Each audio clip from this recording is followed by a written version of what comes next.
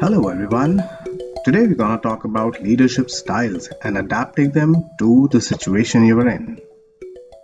There's not one leadership style that works for all contexts. For example, in some situations, it'll make sense to tell people what to do, whereas asking open-ended questions will work better in others. You might need to adjust goals as new information emerges, or under certain circumstances, stick exactly to the plan. You should adjust your style based on the people you're managing, the context in which you're leading, and the outside pressures you're under. To navigate tensions like these, you need a good deal of self awareness. To understand your natural tendencies, you need to know what works and what does not. What's your default position? Do you tend to be more of a traditional leader, or do you align with a more adaptive, fluid style? I've been asked this question multiple times, and I think the best way to find out what works is to get feedback from others. At the end of the day, as a leader, you have people who are looking up to you.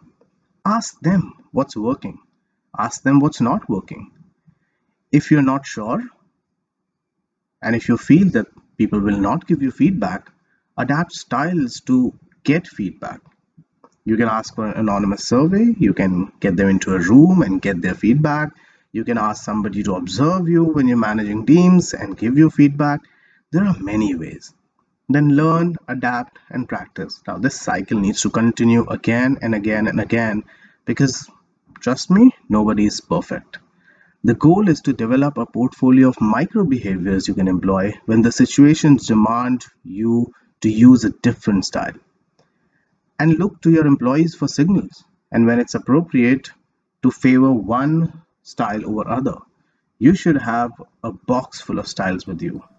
One style fits all doesn't work in leadership. Thank you so much for listening.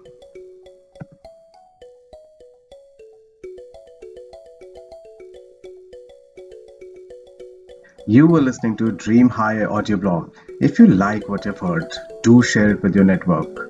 Thank you and have a wonderful day.